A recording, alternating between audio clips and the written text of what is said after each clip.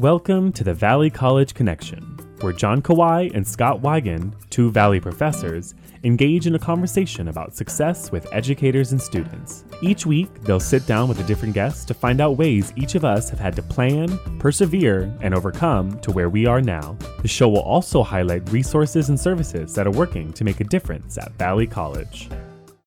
All right, today we are joined by Professor Pete Lopez of the Chicano Studies Department at Los Angeles Valley College. Thank you so much for joining us, Pete. You're welcome. You're welcome. Pete, we wanted to hear your story about the path that led you to Valley College, and we were hoping that you'd take us as far back as you could and share with us the steps along the way. Absolutely. Okay. You got it. So let me start. First and foremost, I want to thank you guys for this invitation. Maybe way overdue, and so I thank you for extending that invitation, Scott, because sometimes I can become, lost in my own office and the hustle and bustle to and from work. But yeah, I want my students to, you guys to get an idea of who I am. And yeah, I'm an Angelino, third generation Angelino. My grandmother was born, my grandmother was actually born in New Mexico, but my parents, my father was born here and I was born here. Children are born here. My granddaughter is born here. So we're 5 generations, strong.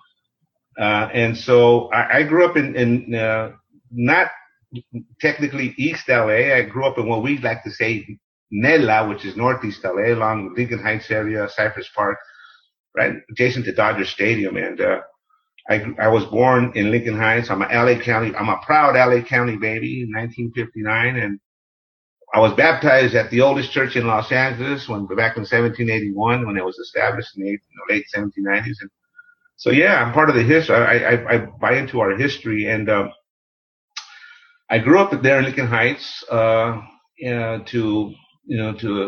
parents who, my dad, being born here and all my family on his side here. My mom an immigrant from Mexico, from Veracruz. In 1945, she immigrated. And she's now 92, so she's been here ever since. But they raised us in Lincoln Heights, working class background, working class parents, but yet they provided. They gave us a Catholic education from day one through high school, and I was fortunate enough to attend a Catholic university. So yeah, that's my background. I'm a good old Catholic schoolboy. So at that time, was Dodger Stadium already created, or did they? It was brand new. At that time? It was brand new. So my dad, being a minor leaguer, he played in the minor leagues in Colorado back in the late 40s, early 50s. He was an avid baseball fan, and when the Dodgers came to LA, he couldn't wait for the stadium to open, and so we were taking the Dodger Stadium when 1961. 1960 when we were still not even toddlers, and so, but I do recall being old enough to watch Sandy Koufax and Don Drysdale and, Johnny Roseboro and all those famous Dodgers back in the day. So Dodger Stadium was brand new. And I share this with my students because as a young boy going to Chavez Ravine and watching the stadium, and it's like you hear it from other people, the stadium just takes you in, the green grass, the orange, dirt, and it was brand new. You know what it appeared to me? Like what Disneyland appeared to me, it was an experience at Disneyland. Everything was brand new. The people wore straw hats. The men wore blue blazers. They had those kind of megaphone, conical shaped horn. It was interesting. It was a different world, and I was watching on YouTube a 1965 World Series Classic at Dodger Stadium, and it brought back memories because I remember the umpires all in black, old school, and I'm thinking, God, I lived that. So anyways, yeah, Dodger Stadium was brand new. I had family in Chavez Ravine who were evicted. My godfather and his family lived in Chavez Ravine, and a lot of people were evicted, and he was a World War II veteran, and they had to go. They had to just find new homes in Lincoln Heights and Highland Park and so forth. But a lot of people were bulldozed, were moved out, and their homes were bulldozed down to make room for Dodger Stadium. But my dad didn't seem to bother my dad. He was a ball player, and he was he was just you're right there. It's in your backyard. Yeah. I used to see him I used to see him talking, with the ball players in the left field pavilion, and that back then he was talking to Juan Marshall, Rico Cardi, Tony Oliva, all these land players, and then he'd sit down and he would do the game card, he'd buy the game guide, and he would mark every inning with an X and every hit, RBI, and I'm thinking, Dad, you're not watching the game, and he goes, I have it right here, I have it all here, I know who hit, who stole it. But so anyways, those were my earliest memories, Dodger Stadium.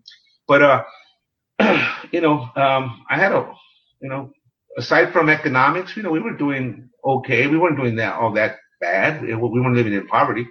It was just a struggle sometimes for my parents, but, somehow they found a way on my mom's insistence, really, to put us through Catholic school. And I think that's really what saved my brother. I'm one of three brothers, and it insulated us from some of the harsh realities that we saw growing up in our neighborhood, with the gangs and the drugs. And it was the 1960s, it was a lot of drugs. And so I think my mom, more so than my dad, shielded us from that, from those kinds of, if you will, being exposed to that. But yeah, I went through Catholic school and graduated from Cathedral High School, which is right next to Dodger Stadium. And I remember when we were there, during the World Series, all the cars would line up, and some of the seniors would ditch high school to go up to catch the game, and it was a lot of fun, going to school right next to Dodger Stadium, right down the hill now it's called Bishop's Road. Back then it was called Stadium Way. But, and we used to explore Dodger Stadium when we could, because we had friends who worked in it. So, underneath Dodger Stadium, there's tunnels. Yeah. There's tunnels, and we used to go into those tunnels and end up in some of those places we weren't supposed to as kids. We were teenagers, but harmless fun. But so I went to Cathedral High School, graduated, and then what was that like, Pete? Can you share a little bit about what a Catholic high school was like? Yeah, absolutely.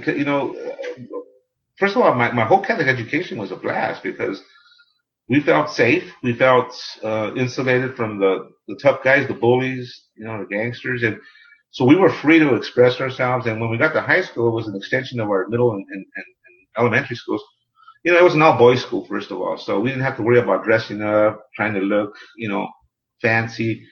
We went and, there was guys who had long hair. Cathedral was a pretty open liberal school. So they had guys who had long hair in the 70s.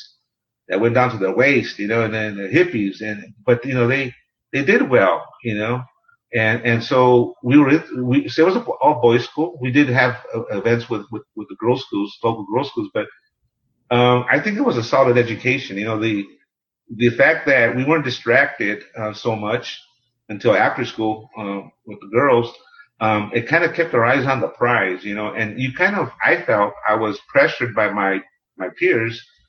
If I saw them doing well, I didn't want to fall behind because there was kind of this unstated kind of indirect pressure. Hey, man, if you don't do this, you're going to fall behind. And so that was pretty interesting when I think back, reflect on this. Well, I think about when you're there, did Cathedral have a great football team also? Yeah. I mean, the basketball great football team. Yeah. And then right now they have corporal more so punishment, today. Right? Pardon? How was the corporal punishment with the nuns? Well, there were no nuns at Cathedral. There was all brothers. Okay. The Christian brothers, and they were pretty hip. They were pretty progressive. They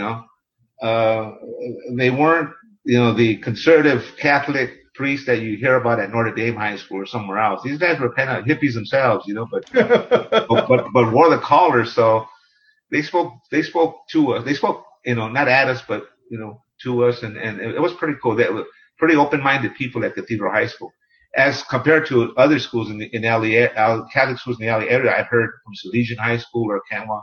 So my experience at Cathedral was that it was a lot of unity and guys that were watching out for each other and keeping tabs on each other when we were falling off the mark with our grades and so forth. And we had brothers who would take us, have us go there on Saturdays just to further expose us to, hey, university, and this is what you need to do. And so they were on point with that. But Yeah, it was cool. We didn't miss the girls because the girls came afterwards, and we would drive to the girls' high schools and we had sock hops and dances. So, and that was cool, So we never had to dress up. We never had to worry about fashion. It was whatever you took out of, whatever you put on the previous day, you could wear it the whole week. It was nobody was watching. But and so from there, when I graduated, I went to Pasadena City College initially for 2 years, just to prep me up better for university. And I thought Pasadena City College was my first experience at a public school. And I was like kind of blown away. It's like, oh my God, what have I been missing? But at the same time, PCC back then, Pasadena City College was very prep oriented, very university oriented. It was kind of exposed me to what university might be like, because today it's much more diverse. Cause I've been teaching there too since 2002 on an part-time basis. When I was there, it was predominantly white and middle class. It's like the kids from San Marino and Arcadia and, those kind of South Pasadena as well, and Altadena, but it seemed like it was it was a new experience to me coming from Lincoln Heights. I had never seen that particular, demographic in all my classes, and I was like a minority for the first time in my classes. So I think that kind of prepared me for university indirectly, because, I kind of saw what was going on. But, so I did 2 years at Pasadena City College, and then went on to LMU. But the major influences to why I continued with my schooling, starting with high school and even in middle school, was because of what was going on in the times in our country. And for us, there was the Chicano movement. So I wasn't old enough to actively engage in it, but I was old enough to be invited to participate in it at some level. I was 12, 13 years old, so they brought us in, to protest, to be part of the protest. But that was a big influence. One, because it was around us, the walkouts. I grew up in Lincoln Heights, and Abraham Lincoln High School was the ground zero for the walkouts of East LA in 1968. And then, we saw the Brown Berets everywhere. We saw heavy police presence everywhere. And my mom, the activist she was involved in community theater, and she was also involved with the Bobby Kennedy campaign in 1968. So she exposed us to activism, either through theater or participating in rallies and those kinds of things. And my oldest brother actually danced for Robert F. Kennedy the week Robert F. Kennedy was in Los Angeles for the California primary. And so we have all that memorabilia. She kept it. So I was 9 years old, 10 years old, and 9 years old when Robert F. Kennedy was running for the president. So I saw all that, and I saw the walkouts, and I saw what was going on, and what was going on in Watts, and the Chicano movement. Yeah. So for people who don't know, could you just describe the Chicano movement and Sure. Just sort of a little synopsis of what that is? Absolutely. Between 1965, beginning in 1965, really through 1975, which is about a 10-year period, there was a new social political movement in the Southwest and Utah, Colorado and New Mexico, Utah and Colorado, and Michigan, even in the Midwest, Mexican Americans who were beginning to address the social and political inequalities of our day, at times, so that they began to coalesce and form socially, politically active organizations that were much more, if you will, militant, more so than our father's generation, and much more confrontational, because the Chicano movement was really one spoke of that wheel of the countercultural revolution. So we as Chicanos in the late 60s, mid to late 60s, we kind of joined the countercultural revolution late, 1967, 1968. But there was already inklings as early as 1965, because, the 60s in America was countercultural. Everybody was, fighting, well, not everybody, but many university students were against the war, fighting the establishment. It was free drugs, sex, and rock and roll. Well, Chicanos got into it gradually. We come from a traditional values community. So many people don't, what does that mean? Well, we respect authority, law enforcement, we're church going, we're family oriented. So we're more of, we go along to get along. We do as we're told. We don't question. Our parents' generation didn't question as much, even though they were also politically active. So the Chicano movement was really reflective of the Black Power movement and the white students movement for social democracy, kind of those groups. And Asian American movements too, because the Japanese Americans here in LA and California were very involved too. So, it was this coalescing of sorts that I got to, I even get goosebumps thinking about it, that we saw these adults, young men and women, egging us on to join, and what do you do when you're, 8, 9 years old and you got adults? I mean, come on, join us, walk with us and hold a sign. And you're like jazzed. You're like, yeah, I can do this, and lo and behold, I think that's why I'm here in many ways, because when my barber was cutting my hair and says, hey, you want to join us at a rally?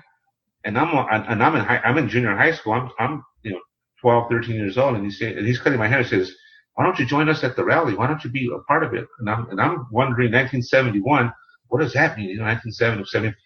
Yeah, I'll go. And sure enough, I just saw a world of activists and culture and music, and it was really a multiracial, ethnic kind of vibe. So that I saw how people locking arms that were of different groups, social groups and ethnic groups, race groups. So I said, that's beautiful, I grew up in Lincoln Heights, so we have a large historic Chinese American community. And then my mother, we also lived in Boyle Heights, was a strong Japanese American community.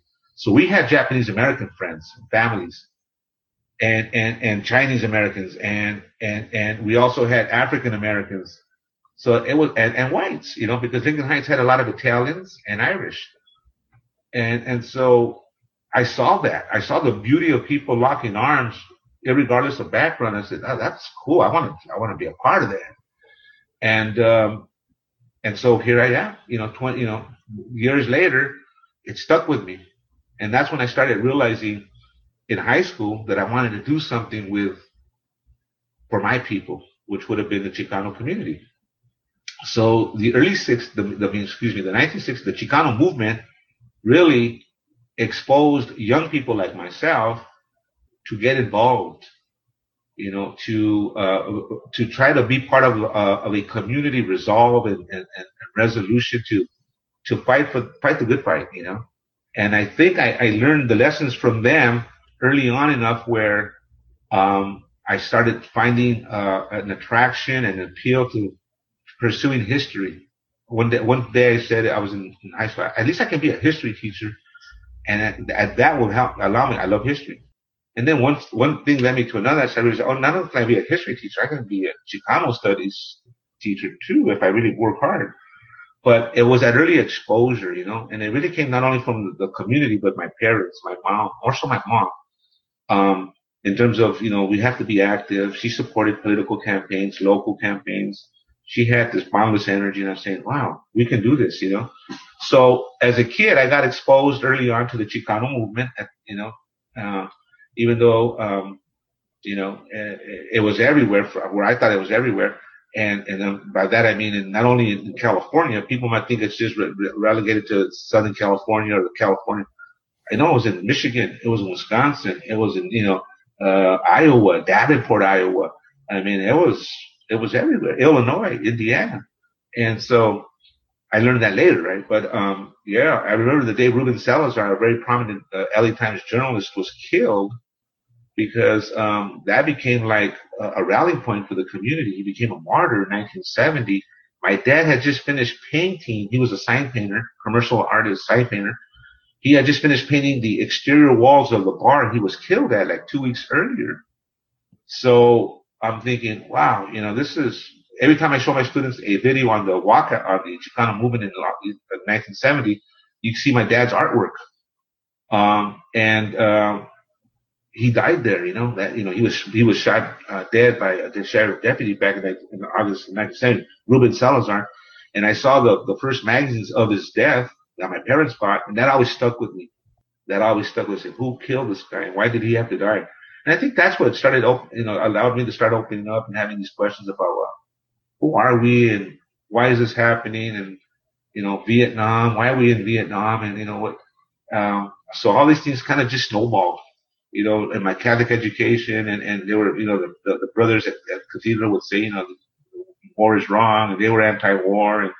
And so all this prodding, it's a gradual kind of snowball effect where you're starting to realize, hey, there's a lot of stuff going on that, if you look around, like this song says, you can join and be a part of something really important. And I think that's what really propelled me and compelled me to act. And then it kind of gave me a social, what do you call that? A social consciousness. I think a lot of kids my age back then, if you're in your 60s and maybe late 50s or mid 60s, we grew up with that social consciousness because it wasn't that we were looking for it. They dropped it on you, Yeah. It's like, yeah. My father was sort of a little bit older than that generation.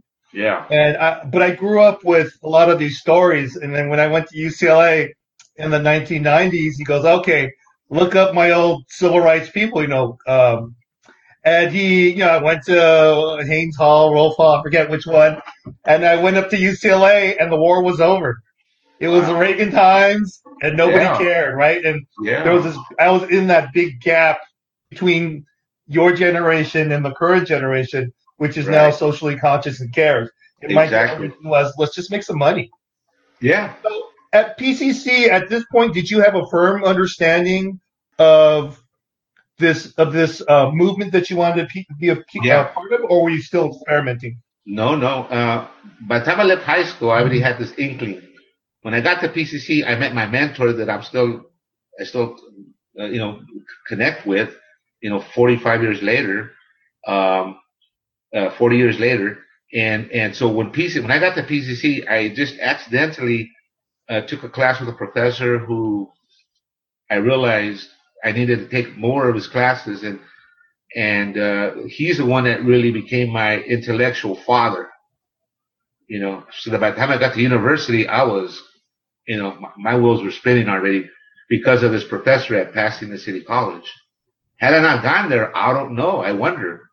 But he was the person I was looking for without knowing it, because when I took his classes, I realized I want to do this, and so I forced a relationship in terms of, being that student that's always, at his office and picking his brain, and because he wasn't that open, but once he realized I wasn't going away, he started kind of opening up and talking more to me because I was asking all these questions, and he realized that I was very passionate about what he was teaching. And so PCC is really what launched me. That's when I realized, okay, this is what the road I need to take. So I'm very, very grateful for that we happen to cross paths, because, it's been 40 years. It's been 45 years, it's been 42 years. And we still have a mentor relationship, but, he retired already, but still I keep tabs with him because, he's a very important part of my life as a professor. And, it's no coincidence my students read his books, Quick question for you, Pete. One thing I just want to say, thank you for providing such a great recount of in such a short way the Chicano movement in LA. It's fantastic to hear you sharing it from your perspective and as a professor. So it was much appreciated. You're welcome. In terms of Pasadena, at that point when you were there and taking the class with this professor, and I'm also going to ask if you can share who the professor was. The Chicano Studies Department at Cal State LA was founded it was 1968, I think. Yeah. It was PCC. Did they have any Chicano Studies classes when you were there, or was it a history class? No, they weren't Chicano Studies. They were history classes, general U.S. history classes. But he was able to teach not only history and sociology, even anthropology, with a Mexican-American perspective. And why that work clicked for me was because, many social historians teach history from a social historical perspective. Some use economics and, class analysis. He used a Catholic analysis to our study of Mexican-American history. So, embedded in my learning was a reinforcement, really, of my Catholic education.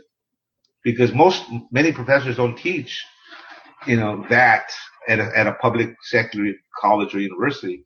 But the fact that he employs and incorporates our Catholic history as Chicanos and Mexican Americans, it makes sense to me that as Catholics, Mexican American Catholics, very different from Anglo Catholics, and Anglo American Catholicism, in the Southwest, it goes back to the 1600s.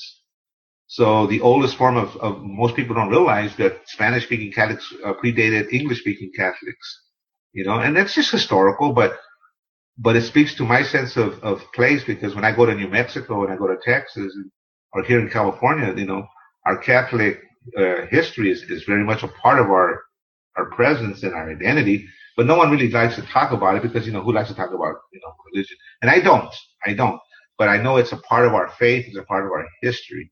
And that's what's important, because a lot of our students are gun shy to, and they kind of join the bandwagon, say, what our religion, I said, okay, it's fine. But, so that's what made the difference, I think. The fact that I saw myself as, and then I ended up at a Jesuit university of all places, because when I left PCC, I got accepted to UC San Diego and Loyola University, right? And so I went to my mentor. I said, hey, I got accepted to these two places. And so I just went with Loyola because it was familiar to me, the fact that it was a Catholic university, and I had no idea what the Jesuits were going to do to me, in terms of taking me to the next level. But, liberation theology was something that, I embraced. And, so anyways, it kind of went hand in hand with Chicano studies. And when I was there, the president of the university, Dr. Father Merrifield, who was a Jesuit priest, he was very pro Chicano. He used to kind of hang out with our community and really did a lot to keep us at the university in terms of, financial aid and awards and those kinds of things. So I saw how some Jesuits are very open to other Catholics who were not necessarily, white Catholics, whatever. But yeah, there's that, it's all kind of just a mumbo jumble of stuff, but that's a part of it, Scott. So Pete, when you were transferred to Loyola, did you transfer as a history major? Actually, I transferred as a sociology major. Yeah. And I was a sociology major, and then I quickly shifted out of it because I found education much more, enticing to me. So I switched to the education department program, and I got my education degree, my teaching degree from Loyola Marymount. Yeah. So I left sociology, but I studied the sociology of education, those kind of things, and the psychology of education, but I still wanted to teach. And I started as an elementary school teacher. Yeah. Yeah. So, and then gradually I realized I was only going to be there temporarily while I worked on my advanced degree so I could, try to go where I wanted to go, which was community college. I always wanted to teach because I came out of a community college for 2 years, and I saw that the largest amount of our students of my ethnic background are at community college, and I think that's where I thought I could do the best in terms of reaching out to the most, which is at a community college. And so, that's where I've been, but yeah. So when you graduated from Loyola then, and you got your degree in education, what elementary school did you teach at, and how long were you there for? How did that go? I was teaching in the El Monte City School District, east of Los Angeles, and in the Monroeville High School, because I started to work into the higher grades. But I started at El Monte City School District, El Monte City School District, and I quickly also taught elementary school there, and more so I got into counseling to work with children and parents, so that I became I was hired by the state of California as an educational consultant to work at that district as an outreach counselor as well. So I got to work with the community because they went hand in hand. It was like pulling teeth sometimes. But so I saw my work there critical to where I was going, because I was able to spend time with not only the children I was working with, but their families and their parents, and trying to get them to buy into what we were trying to do, which was to keep their children on track. And with a little humility, little modesty, little respect, it goes a long way with our community. Once they realize you're not there to preach, or you're not there to, hurt them, or maybe think less of them, they will bend over backwards, man. Once you have parents over on your side, they will do and provide and for their children and for the school. And we had monies. We've won beach trips on Saturdays. The hardest thing was to get the fathers involved because, very traditional, very, so very patriarchal. So once I got them, the mothers, no. The mothers are always there. It was the dads. And I would tell the dads, you have to be here for your boys and your son and your daughter. So once I got them going and we talked about their pueblos and their small towns in rural Mexico, and I was able to connect with them and relate to them, even though, my experience was different, they realized that they were teaching me things about their lives. And once they found a place of balance and equality where we were working together, they couldn't do enough for us, They couldn't do enough. They just wanted to be there. And I saw that only because, of the mutual respect we had for each other. Because they're hardworking men, but sometimes, they get caught up in their own lives and their own tradition, their own value systems. But if you kind of just work with them, that's what I found the greatest pleasure. Working with the kids and the fathers, because the mothers seemed like they were always going to be there. But it was their husbands that I had to convince that their participation, what we did, was pivotal. And, so El Monte City School District, and I was there for about 6 years before I left it to come to Cal State LA. I taught at Cal State LA and the Chicano Studies Department at the university here at Cal State LA with some of my mentors there, and they asked me to teach. So I taught for them. I taught at the university there for about a year and a half, and then that job I couldn't keep both, so I had to leave El Monte to work at Cal State LA because that's where I wanted to, at that level, teach at somewhere on that level. And that's when Valley College, a year later, came knocking and opened up a position. And so I was 1 year, I remember, between teaching at the university and waiting for a full-time gig. I was unemployed for 1 year, and luckily my wife was employed. She didn't mind it. She knew I had to do this just to get the experience.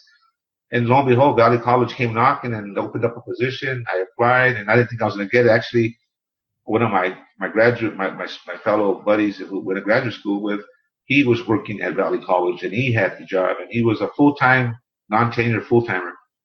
And so he had the job for about 3 years, I believe, and then they opened it up for a tenured position. I said, well, I'm going to go practice. I need to practice interviews. And a whole bunch of us went right out of grad school, about 5 or 6 of us. And we all kind of just met, had lunch afterwards, and we said, hey, well, that was a good run, right? We practiced this and that. And then I got the call, and I was like, I was shocked. I said, oh, shoot, okay. And I started at Valley College. Yeah. So how was your life different at Valley College than it was at the El Monte School District? Like, what adjustments did you have to make? It was obviously, the learning at Valley, the education at Valley College. It's, the difference being is that the students that are at Valley College want to be there. They're trying their hardest to do well in their studies, and it's not of having to like pulling teeth with some of these students. At El Monte, they're just going through the motions, and a lot of the teenagers are they're kind of walking zombies. They're lost, and there's this kind of sense of hopelessness that I hated to see. But at Valley College, I saw a lot of students who were hungry for acknowledgement, for validation. And once I felt I could provide them the validation and acknowledgement that they belong there, then they realized that they could succeed, and it wasn't a fearful place. So that the students that I've been fortunate to work with, I've seen the majority of them, many of them, I can tell they're hungry for validation and acceptance. And if you can get beyond that and let them know that you validate their presence, you accept them because I lived it and I'm a role model for them, then they'll start believing that they can, and that they can perform, and that if they fail, it's not the end of the world. because a lot of times with my students, I share my failures because I tell them, I learned from my failures. I love history, and I failed a history class when I was at Pasadena City College, and the professor loved me, and she was very good. and she always called on me, and I was always asking, but I wasn't the best exam taker. So don't fear failure, because we learn from our failures. So our students, they just need and you guys know this, they just need a little, an arm around their shoulder and a little push and some understanding and some stop and talk to them and listen to what they're saying. And I know you guys know this and you guys practice this, but man, it's so easy to win them over. It's so easy, especially our kids who come from these very, adverse backgrounds and difficult backgrounds. If they trust you, the rest is easy, in terms of what they're learning.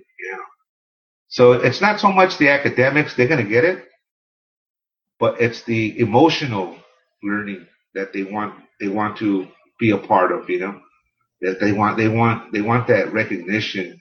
And it's not major recognition. It's only recognition that they're an individual with individual needs and concerns and fears and those kinds of things and dreams. Because I tell a lot of my young lady students will say, I want to be a nurse.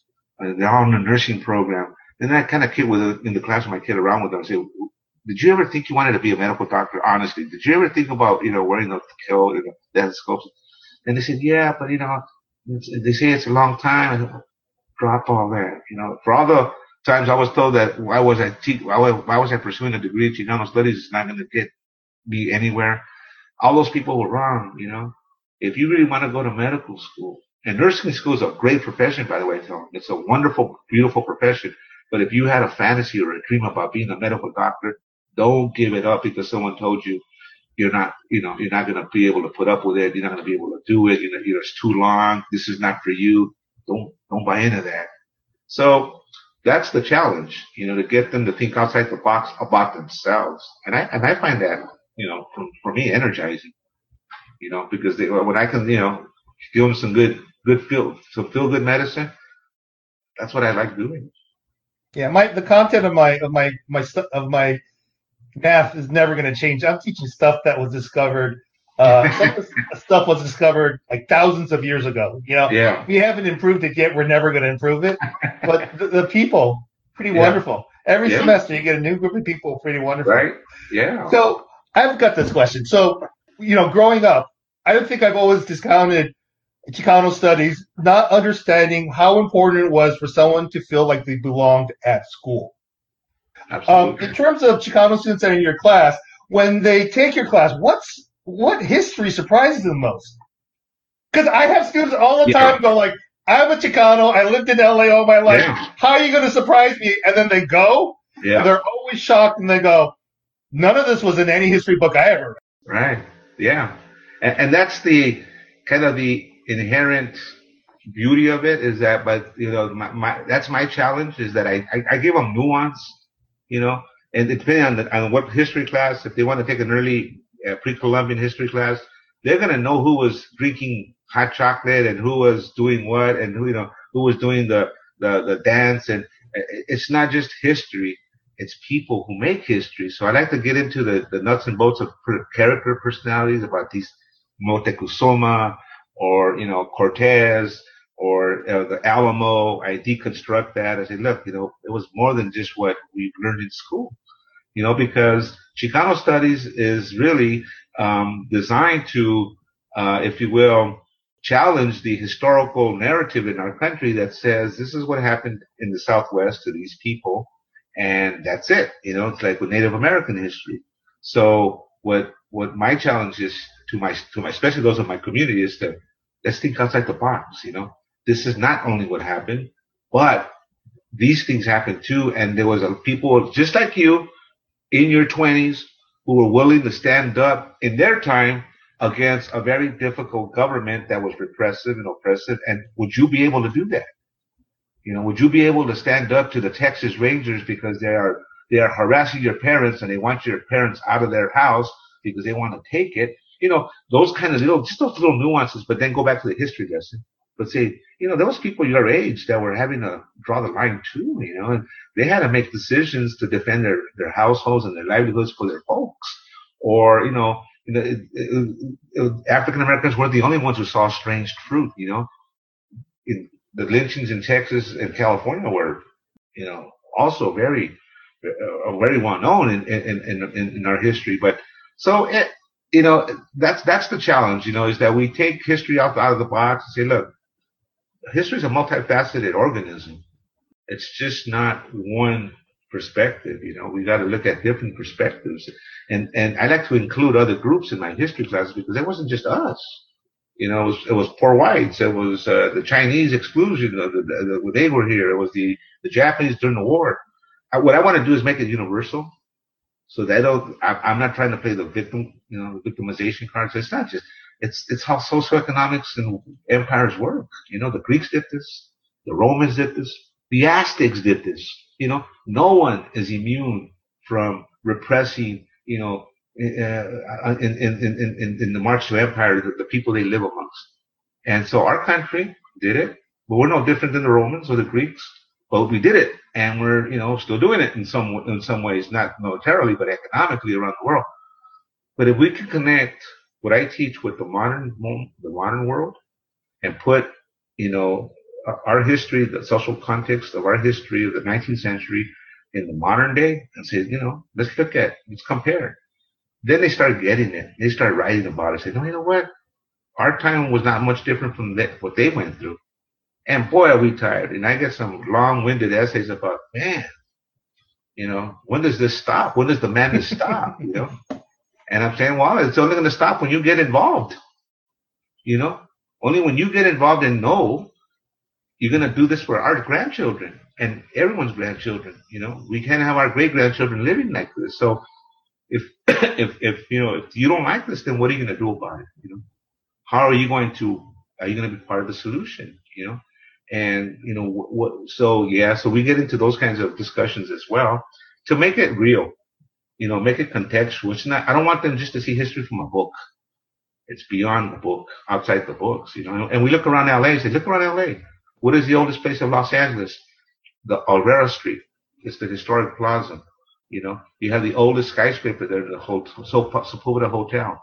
North Hollywood has Campo Cahuenga, where Mexico surrendered California in 1849. Who knows that? There was a battle called the Battle of Cahuenga on North Lankershim Boulevard and Cahuenga Boulevard.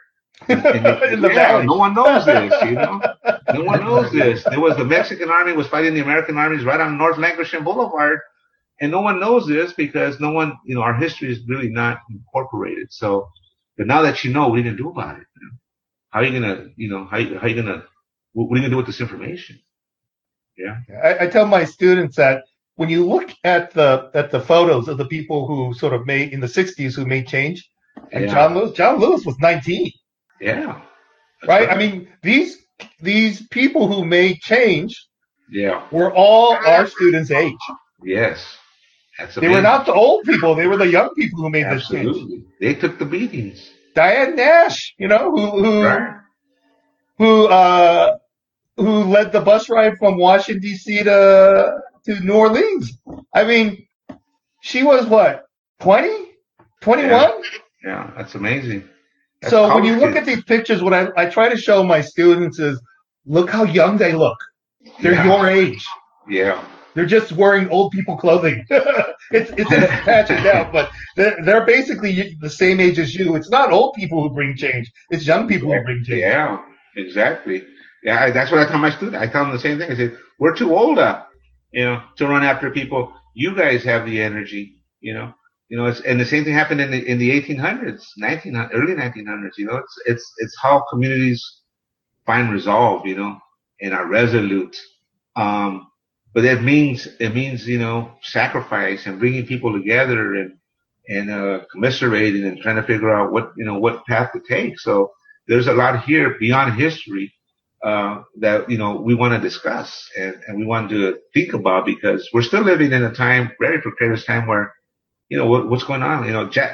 January 6th has been sadly and unfortunately some kind of blessing for me, because now my lectures now they resonate with with what happened on January 6th. I'm saying, those same people who raided the Capitol on January 6th were the same people who raided San Antonio, Texas at the Alamo. It's sadly, it's a historic character aspect of the American character in the sense that people take the law into their own hands, and, it's not new. January 6th should not shock us. If you saw the South in the 1960s and 1950s, there was a lot of violence in the South, even here in the Watts riots of 65. So I said, there is this sad, underpinning of that character type that's always, kind of just there hiding in the wings, ready to just bolt out. But we have to be mindful and aware, of these kinds of, ideas, because we're never too far from, and I tell my students, there's always a Hitler hiding in the bushes, there's always someone that wants to take from others what, doesn't belong to them. So it's always a concern. And I think students buy into it. I think for the most part, especially Chicano kids, the students, like you asked, they're very limited in terms of just American history, let alone their history. So when I talk about the Aztec empires, the Mayan empires, the fact that they invented the zero cipher in this Western hemisphere, they created rubber in 2000 BC, they vulcanized rubber. I say, look, go to the dictionary, see who gets the credit for vulcanizing rubber. Mr. Goodyear. It's in the books. It's in the dictionary. The Mayans had rubber. The Olmecs were working with rubber at 2500 BC. They vulcanized it. They found a way to vulcanize rubber in their own way, but they had rubber balls. They had rubber items. So we don't know this, because that's buried history. That's buried knowledge. Your ancestors had a lot to provide. Sadly, all that went away because the libraries were destroyed by the Spanish. So we have to realize that, that as well, but, so they start thinking, all I want to do is have them, if I can see that the light bulb's turned on then I'm happy. And some don't, some just want to do it, get out, do their time and take my class and get out. And that's okay. I can't turn on everybody either, and I don't expect to, but those that I see in the crowd, in the midst there, thinking and pondering, that's the ones that, and I just got a call yesterday from a student. She just got accepted to UCLA. She's a Chicano studies major. She just got accepted she got her acceptance, email, and she's put on hold at Berkeley. She's on a wait list at Berkeley. And I'm thinking, God bless you, this is what was meant for you. You were a hard working student. You earned this. Embrace it. And she was so excited. She's going to UCLA because she wants to do the Chicano studies program there. But I always tell my students, John, and say, where are my next generation of professors out here? Who wants to take my job? It's a good gig. Money's good. Hours are great.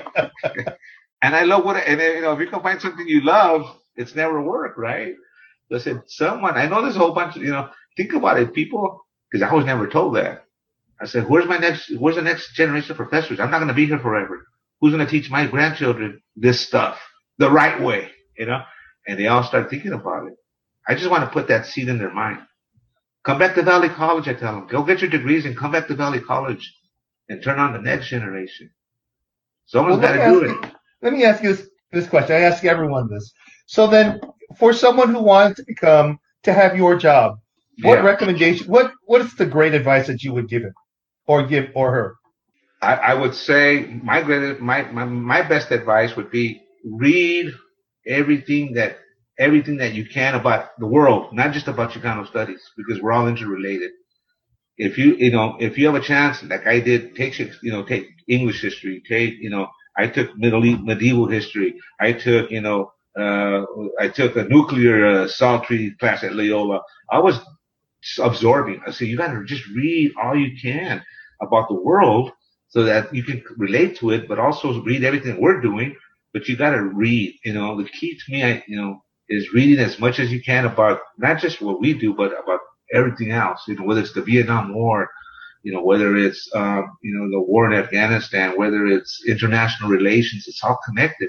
So I tell my students, because they ask me, well, where did you get all this information from? I said, well, I give them a list of authors, read this, read that, read, the Irish, read the Irish historians or the poets, read,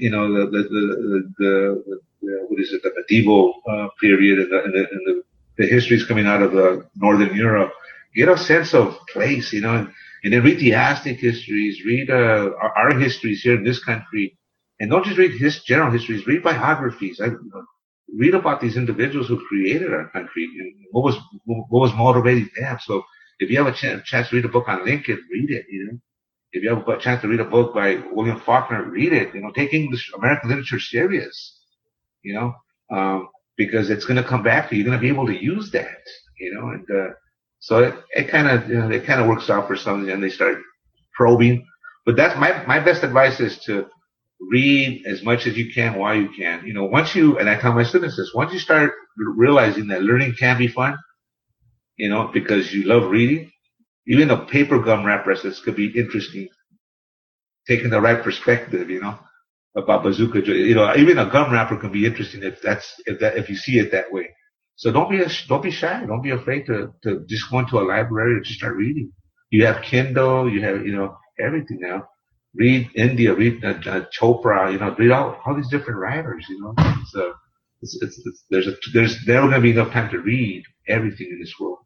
So whether it's Gibbons or anywhere else, the Roman histories. So that's what I tell them. To me, that would work for me. I can't tune up a car. I can't change the oil. I break everything around here, so I've been banned from using hammers and tools by my family because I break things. But I can read. I can read all day if I.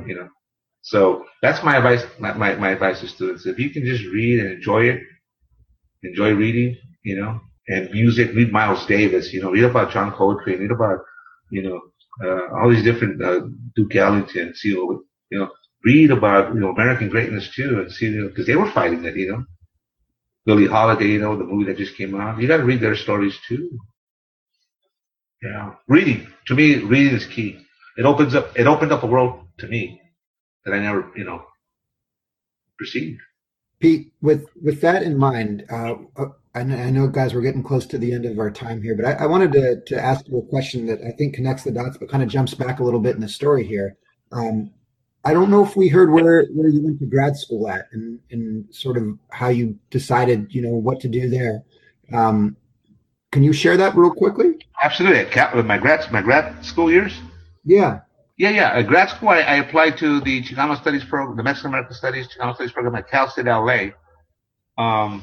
Because I live next door to the university, and to me it was feasible. They have a great program there, and I got some great mentors there in Chicano literature. Dr. Roberto Cantu took me to a world. I was reading the Irish writers. I was reading the English writers, David Said, all these great writers about the social political complex problems of whether it's Southern Ireland or England and the Arab British and the Arab relations. Yeah, Cal State LA. To me, that was second to none. I'm so thankful I went there because of what I was able to learn and be trained at graduate level by, especially people like Dr. Roberto Cantu, who just took me to the next level in terms of, because he was an English professor and he just dumped all his knowledge on Joyce and Said and Chomsky, and I'm like, what's this?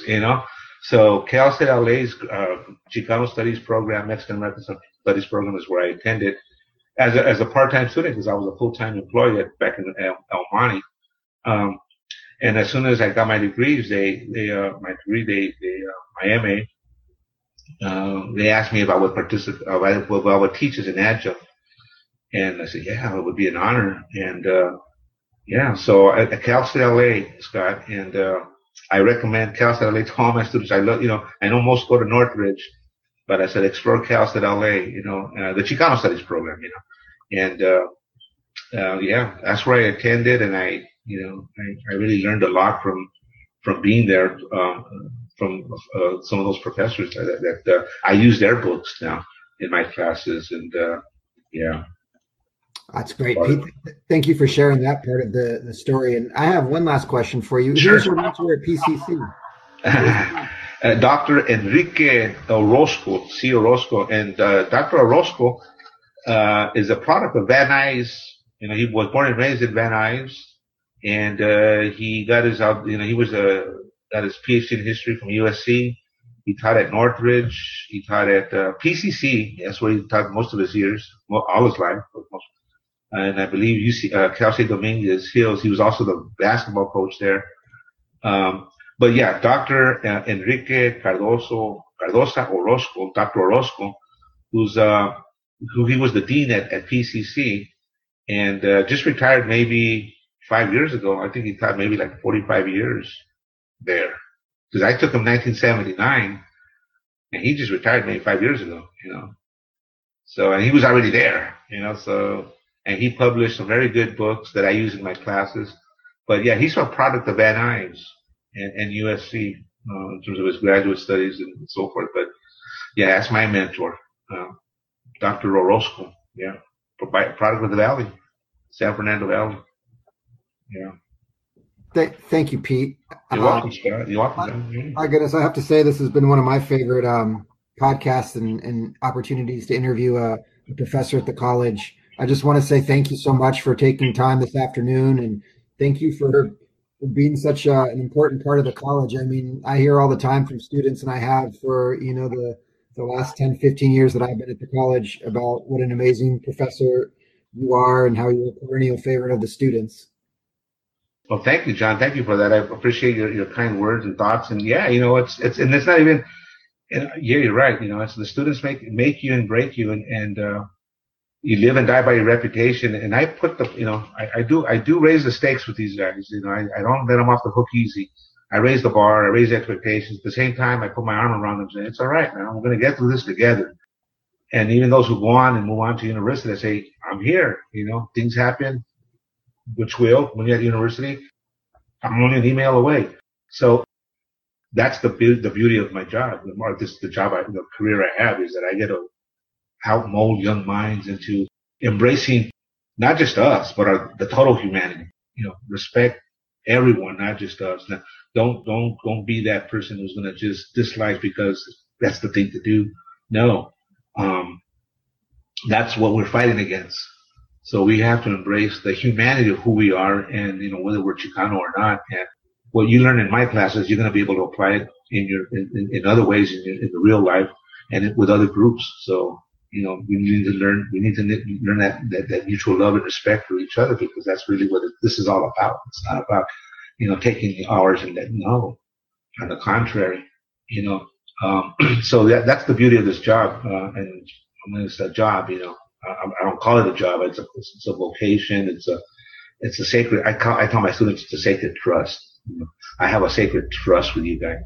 I only have 2 years. I know you're gonna move on. So in the meantime, I want to do my darnest to get you ready for university, or wherever you're going. You might want to be a firefighter or a nurse, but you're going to use Chicano studies in your nursing career. I kid you not, or as a firefighter. And when another person comes up the ladder and they're like you're struggling, then you have to also be responsible and feel the obligation to help them up, no matter whom they are, because we all work together. So that's fun. I look forward to that.